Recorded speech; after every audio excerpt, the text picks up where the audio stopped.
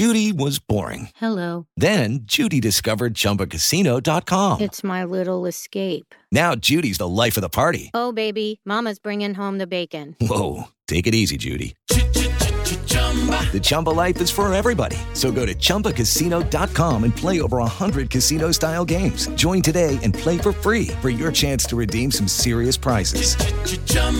ChumbaCasino.com. No purchase necessary. Void where prohibited by law. 18 plus terms and conditions apply. See website for details.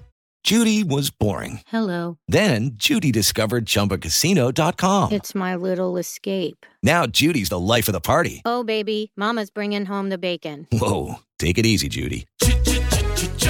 The Chumba life is for everybody. So go to ChumbaCasino.com and play over 100 casino-style games. Join today and play for free for your chance to redeem some serious prizes. ChumbaCasino.com. No purchase necessary. Void where prohibited by law. 18 plus terms and conditions apply. See website for details. Judy was boring. Hello. Then Judy discovered ChumbaCasino.com. It's my little escape. Now Judy's the life of the party. Oh, baby, mama's bringing home the bacon. Whoa, take it easy, Judy. The Chumba life is for everybody. So go to ChumbaCasino.com and play over 100 casino-style games. Join today and play for free for your chance to redeem some serious prizes. ChumbaCasino.com. No purchase necessary. Void where prohibited by law. 18 plus terms and conditions apply. See website for details. Hey guys, it is Ryan. I'm not sure if you know this about me, but I'm a bit of a fun fanatic when I can. I like to work, but I like fun too. It's a thing. And now the truth is out there. I can tell you about my favorite place to have fun. Chumba Casino. They have hundreds of social casino style games to choose from with new games released each week. You can play for free anytime, anywhere. And each day brings a new chance to collect daily bonuses. So join me in the fun. Sign up now at ChumbaCasino.com. No purchase necessary. VGW Group. Void where prohibited by law. See terms and conditions. 18 plus. Hello, welcome into another edition of Brewcast here on MaizenBrew.com. Anthony Broom here with Chris Castellani. Luke Giardi is not with us this week. And as you can tell, I sound like absolute ass. So we will do the best we can to push through this one. Obviously, there's always a lot to talk about with Michigan when you're relevant as they are in so many sports. As we record here, Michigan baseball is playing at Stanford. There's always Michigan football stuff going on, but we're talking basketball today. And before we get into that, I'll bring in my co-host here, the host of the Locked On Tigers podcast. Been doing a fine job there, and our co-host for what is it, 2 years now? So Chris Castellani. I think it's about 2 years now. Yeah. Yeah. Welcome back. You. Yeah. It's been we've been trying for the last couple of days to find for a way for all three of our schedules to kind of overlap so we can record. I think professionally, all of us are being kind of spread pretty thin right now, and thankfully we're able to find time to record. And I think it's important because I think Michigan basketball, for seemingly the seventh time this year, finds themselves on another crossroads. Michigan to me has been a microcosm of the entire Big Ten Conference. You have zero idea what team is going to show up. You're still not sure necessarily how good, bad, or great they are. There seems to be no correlation between what team's going to show up one game and what team's going to show up the other. Michigan was playing some pretty darn good basketball there for a minute. They lose 2 games last week, one at home against Wisconsin, one on the road against Ohio State. 2 frustrating games after some really good defensive play against Rutgers and Purdue. They became a team that was giving up a lot of 3-point shots, a lot of open threes, especially. A frustrating week of Michigan basketball, and I think a lot of us are still rather uncertain about where this team is going to end up going forward. I mean, Michigan only has 2 games left in the Big Ten tournament. In the Big Ten regular season. They could still be, I think, as high as a 5 or 6 seed and as low as a 9 seed in the Big Ten tournament, and probably in the NCAA tournament as well. So a lot of question marks still for this remarkably inconsistent basketball team. Remarkably inconsistent. Yeah, that's the way to describe it. Which also would describe our schedules this week. So pretty much, yeah. This is, I think I've said this on here before jokingly, but this is legitimately like my Jordan flu game. So bear with me. You ever feel I'm dealing with a cold right now, and what it is, like, I don't know if it's the lack of oxygen to the brain because of stuffed up nasal cavities, but are you ever so sick that you just like feel like you're walking around drunk? Yeah, no, where you no, totally. Where you have entire days where you just don't remember anything you did, and it's a cross between feeling drunk and being on autopilot. Like I'll have days where I'll work and I'll be sick, and because I just have the muscle memory of knowing how to do my job, I'll be able to do all the exchanges and everything that I need to do, but I won't remember anything. So no, I know that feeling, man. It's brutal. Yeah. But so I'm hosting a podcast. Great thing to do. Yeah, exactly. So let's talk about Michigan basketball here. This will be a Michigan basketball centric episode. 2 losses last week, obviously at home to Wisconsin, 81-74. And then on the road Sunday at Ohio State, 77-63. I wasn't as bothered by the Wisconsin loss. Now, that was a home game. It was a projected KenPom win. But, and honestly, like, we'll talk about what there's a common thread between these two games. But just talking about that game first, when you have a guy like Dimitri Trice who goes off the way he did, I think he had 28 points. He was 5 of 6 from 3.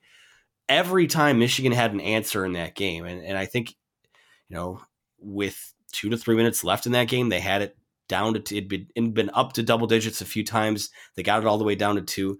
And it was sort of like, well, honestly, it's been like a lot of the games that Michigan has lost this year, especially at home. Every time that they go on some sort of run, the team that they play has counterpunched. And, for as, a lot of times fans on social media, and I realize Twitter's an echo chamber. It's not reflective of what most fans feel about the team.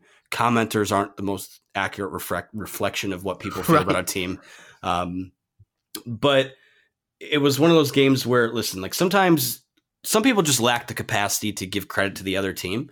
And Wisconsin has been one of the hotter teams in the Big Ten. They've won 6 in a row, as of our recording here tonight.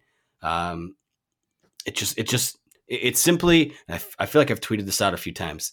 It simply just be that way sometimes. So that Thursday game didn't bother me a ton. Sundays did a little bit more. And again, it was, say what you want the team. When they do fight, they were down, they fought back, but at the end of the game, the floodgates kind of open.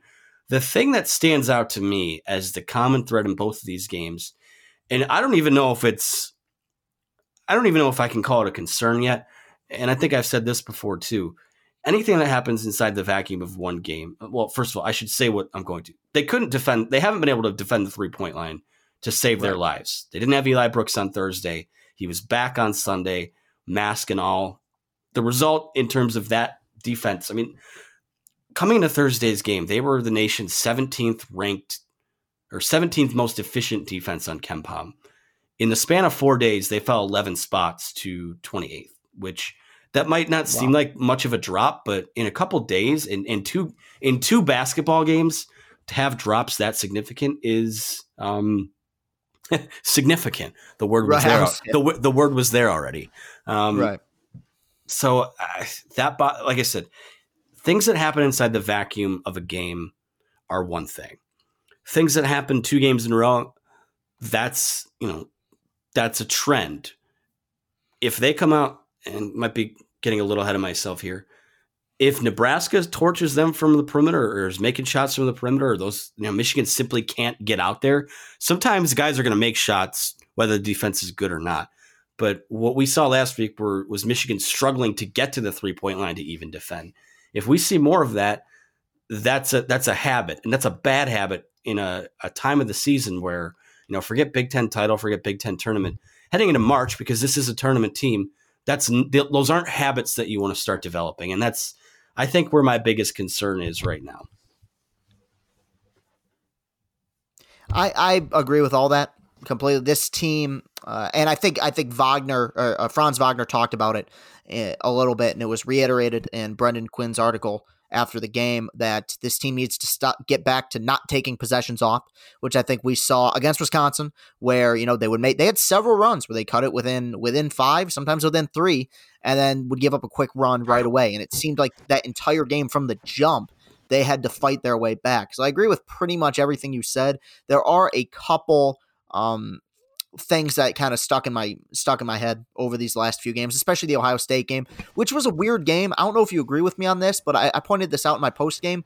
I thought they played much better in the second half, despite being outscored by more points. Like, just by virtue of the fact I thought the defense was relatively better.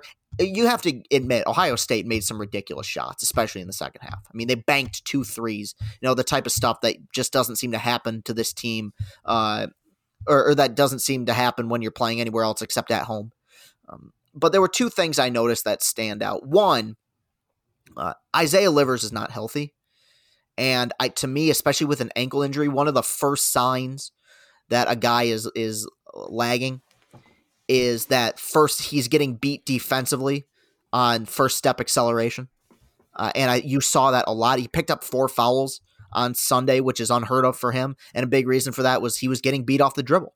And he's never been a player who's been a poor defender. In fact, he's quite a good defender. And offensively, we know he's an insane athlete. We've seen him, jump out of the gym and throw down on people. Got injured. He's hurt himself twice doing it. Yeah, right, exactly. But even so, we've seen it. We saw it against Florida last year. We've seen him do it several times. He does not have that explosiveness right now. And this won't happen because, there is some gamesmanship involved here. I think it may be best to maybe not start him against Nebraska. Maybe have him in as an emergency guy. And I understand, you want to respect your opponents. Nebraska just lost at home to Northwestern. If Michigan can't find a way without Isaiah Livers to beat Nebraska, then they aren't going to be going anywhere anyway. And I think he is as good as Franz Wagner has been the last couple games, and as good as Xavier Simpson was, especially in the Wisconsin game, scoring 32, surpassing his career high. You need Isaiah Livers at close to full health being your best offensive weapon. I genuinely believe that. I don't see this team winning more than 1 tournament game if the offense doesn't run through him. And we've seen Wisconsin, as much as frustrated as they were getting by the performance by Xavier Simpson against them, scoring those 32, they were letting him drive a whole lot. And Michigan this year is 0 for 5 in games where Xavier Simpson attempts more than 13 field goals. The other teams, as good as he is as a player, Xavier Simpson, the scorer, is not as dangerous in terms of winning a game as Xavier Simpson, the pure point guard. As much as I love him, I think that's a fair assessment. The other thing that's bothering me, and I feel like I've been kind of picking on this guy a lot, and I feel bad about it. I do. Jon Teske has taken a step back in the second half of the season. And I think for the most part this year, Juwan has done a pretty darn good job of maximizing players' talent. Eli Brooks has taken a step forward. Wagner in the second half has taken a step forward. Johns, DeJulius, Davis have all improved substantially from last year. The one guy to me who has taken a step back this season from where he was has been Jon Teske. Jon Teske, I think his problem, for one, he doesn't have the ability to create his own shot. This is an offense that requires great athleticism, which unfortunately is something Jon Teske doesn't have.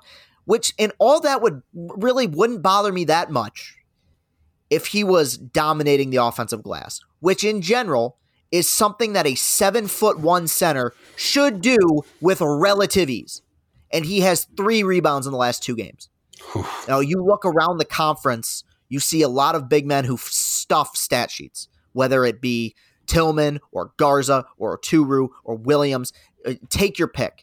I think the lack of production on the glass that Michigan's getting from Jon Teske right now is brutal. And, you think back to, and I understand different circumstances, where Michigan's season turned around in 2013 was the decision by John Beilein to say, hey, look, was the decision by him to take a 3-year starter in Jordan Morgan, put him on the bench, and have Mitch McGary start, and it turned their entire season around. It was the main culprit, the main reason why that team made the national championship.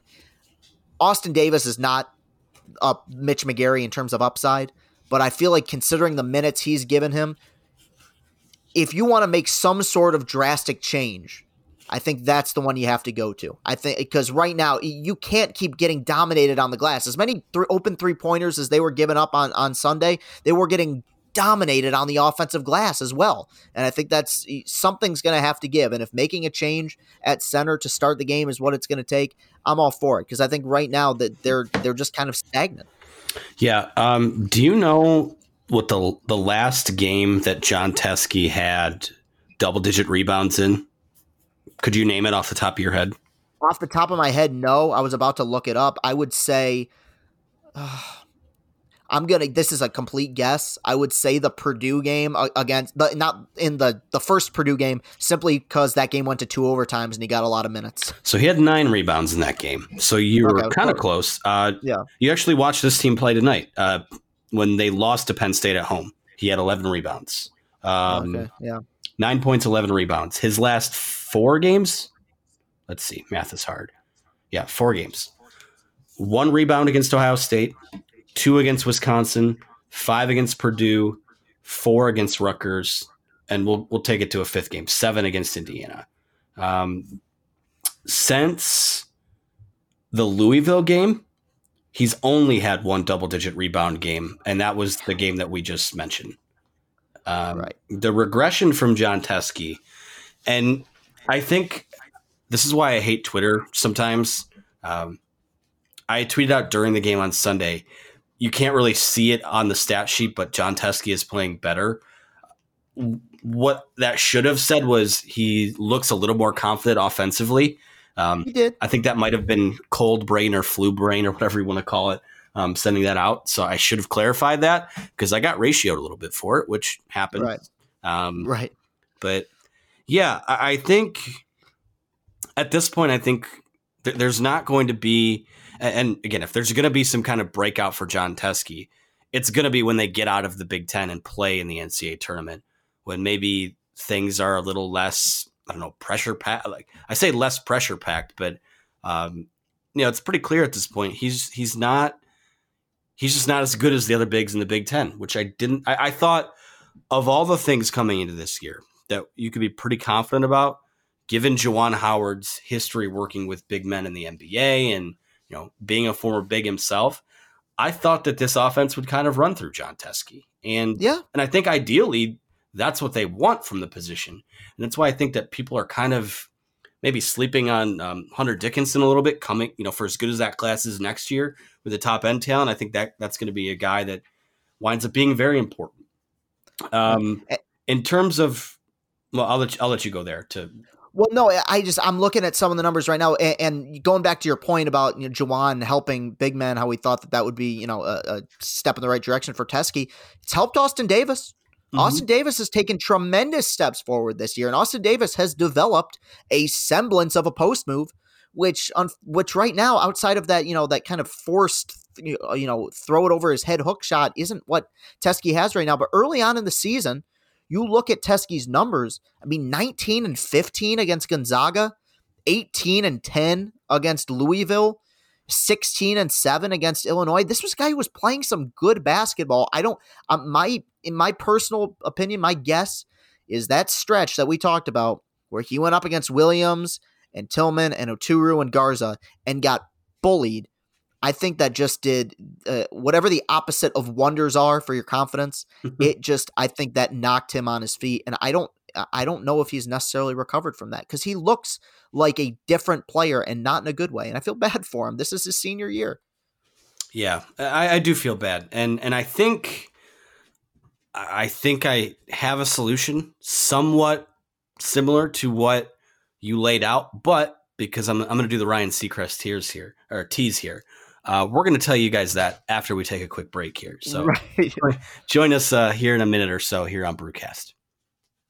Hello, it is Ryan, and we could all use an extra bright spot in our day, couldn't we? Just to make up for things like sitting in traffic, doing the dishes, counting your steps, all the mundane stuff. That is why I'm such a big fan of Chumba Casino. Chumba Casino has all your favorite social casino-style games that you can play for free anytime, anywhere with daily bonuses. That should brighten your day a little. Actually, a lot. So sign up now at ChumbaCasino.com. That's ChumbaCasino.com. No purchase necessary. VGW Group. Void where prohibited by law. See terms and conditions. 18+. With Lucky Land Slots, you can get lucky just about anywhere. Dearly beloved, we are gathered here today to... Has anyone seen the bride and groom? Sorry, we're here. We were getting lucky in the limo and we lost track of time. No, Lucky Land Casino, with cash prizes that add up quicker than a guest registry. In that case, I pronounce you lucky. Play for free at LuckyLandSlots.com. Daily bonuses are waiting. No purchase necessary. Void where prohibited by law. 18+. Terms and conditions apply. See website for details. And we are back here on Brewcast talking Michigan basketball. Anthony Broome here with Chris Castellani. We were talking about the bigs and Jon Teske and how we see that playing out moving forward. I think there are a couple scenarios in play here, and I kind of teased a somewhat of a solution. And you said something about starting Austin Davis, shaking it up. Here's my thing with Austin Davis. I kind of don't want to mess with a good thing that they have going with him right now, because what he's giving you is kind of what Jon Teske was giving you early in his career when he was coming in and giving you some good minutes, here and there when Mo Wagner was still at Michigan. In an expanded role, I mean, he's not – listen, I mean, I love Austin Davis, and he's a good dude, and he's put in a lot of work and a lot of effort here. But the guy runs like he's got a piano strapped to his back. This is fact. That guy getting up and down the floor and playing defense, especially against some of the athletes in this conference at the position. I'm not going there right now. And I think here's what you do. I don't know if you straight up bench Jon Teske. And I've been calling for this for weeks now because, like I said, I really do think this slump has been going on. You could argue since the Louisville game or since the Illinois game. I think that we should see more Brandon Johns at the 5. I think that gives you a bit of a better chance to stretch the floor, run the floor a little bit. Johns brings good energy. And I understand, too, like with these energy guys, the guys like him, guys like David DeJulius, you want that with your second unit too, because it's kind of a shot in the arm if things don't go well to start the game.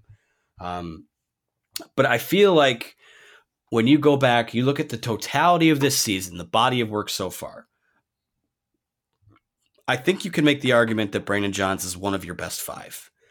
And to go, I would be interested in seeing a lineup that features, him, Livers at the 4, Franz at the 3. Basically just the 1-for-1 swap. If not start, I don't care starting. Starting is a title in basketball now. I'm looking at right, exactly. Yeah, that's a good point. So I'd like to see those minutes split up a little bit more, and maybe it's one of those things where, like, we go back to football here. Jim Harbaugh says all season, I think we're close. I think we're close. I think we're close. I'm not necessarily saying that Juwan Howard has said that about Jon Teske, but I do think to a certain extent they know what he can be. It might be one of those things too, where you just get into the NCAA tournament, and we're talking about a guy, and he and Xavier Simpson, but most notably Teske. These are two of Michigan's most winningest players of all time, and they've been on deep runs in the tournament. Maybe muscle memory just takes over, and the flip switches, and all this, steel in your spine, building a callus, to go back to using Harbaugh quotes for basketball. Maybe that's just a switch will get flipped. We've seen that with Michigan guys in the tournament before. You see it very often with seniors too. I mean, we remember Zach Irvin was driving us nuts his last year or two at Michigan, and was just kind of really in the latter part of his senior year. We were just kind of looking at him as a guy who was, he was an all right player. He accumulated a lot of stats, a lot of buckets, but provided some great minutes in 2014 off the bench. But he was just never that good. And all of a sudden, he was the stud of all studs in that 2017 run. I mean, became a tremendous piece to that Big Ten tournament championship team. Maybe that'll be the case with Teske. And like you brought it up about, the comparison with Harbaugh saying they're close. Clearly, Juwan still believes in Jon Teske, not just because they're giving him the minutes, but they're still giving him the ball very often. They've started each of the last 4 games by going down low to Jon Teske. To me, that means that Juwan believes that they can set the tempo in a game if the offense runs through Jon Teske. Is he right? Well, we're going to have to find out. He's been struggling too much for us to really have an answer to that question, but it's very clear that they still believe in him. As much as I brought up the intriguing idea of starting Davis, I fully acknowledge it's not going to happen. Jon Teske is the starting center here and is going to be until this season is over. Can I get your live reaction on something here? I'm just scrolling through Twitter. I was listening, but kind of scrolling. I think I know what it is, but go ahead. Caris LeVert just dropped 51 points and 36 in the fourth quarter in overtime. Right. I just tweeted out. Good Lord. First of all, awesome for him. A player whose tenure was cut way too short because of injury here. But I just tweeted, I remember in 2015 and 2016 when Michigan was really struggling, didn't even make the NIT in 2015, barely made the tournament in 2016, and thinking, man, it can't all be because Caris LeVert is out. It was. I don't think we realized how good he was while he was here, and he's earned that contract in the NBA, and it's awesome to see him producing. Is he thinking about it now off the top? He is the most successful B-line player in the NBA, right? He's got to be.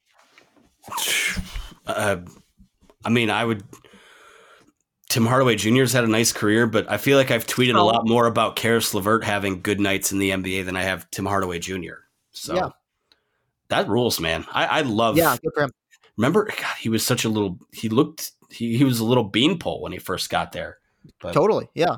The dude's a player now. Kyrie who? Kevin Durant who? Exactly, yeah. Man, how good is that team going to be next year? Pending health, second and third fiddle coming back, so who knows?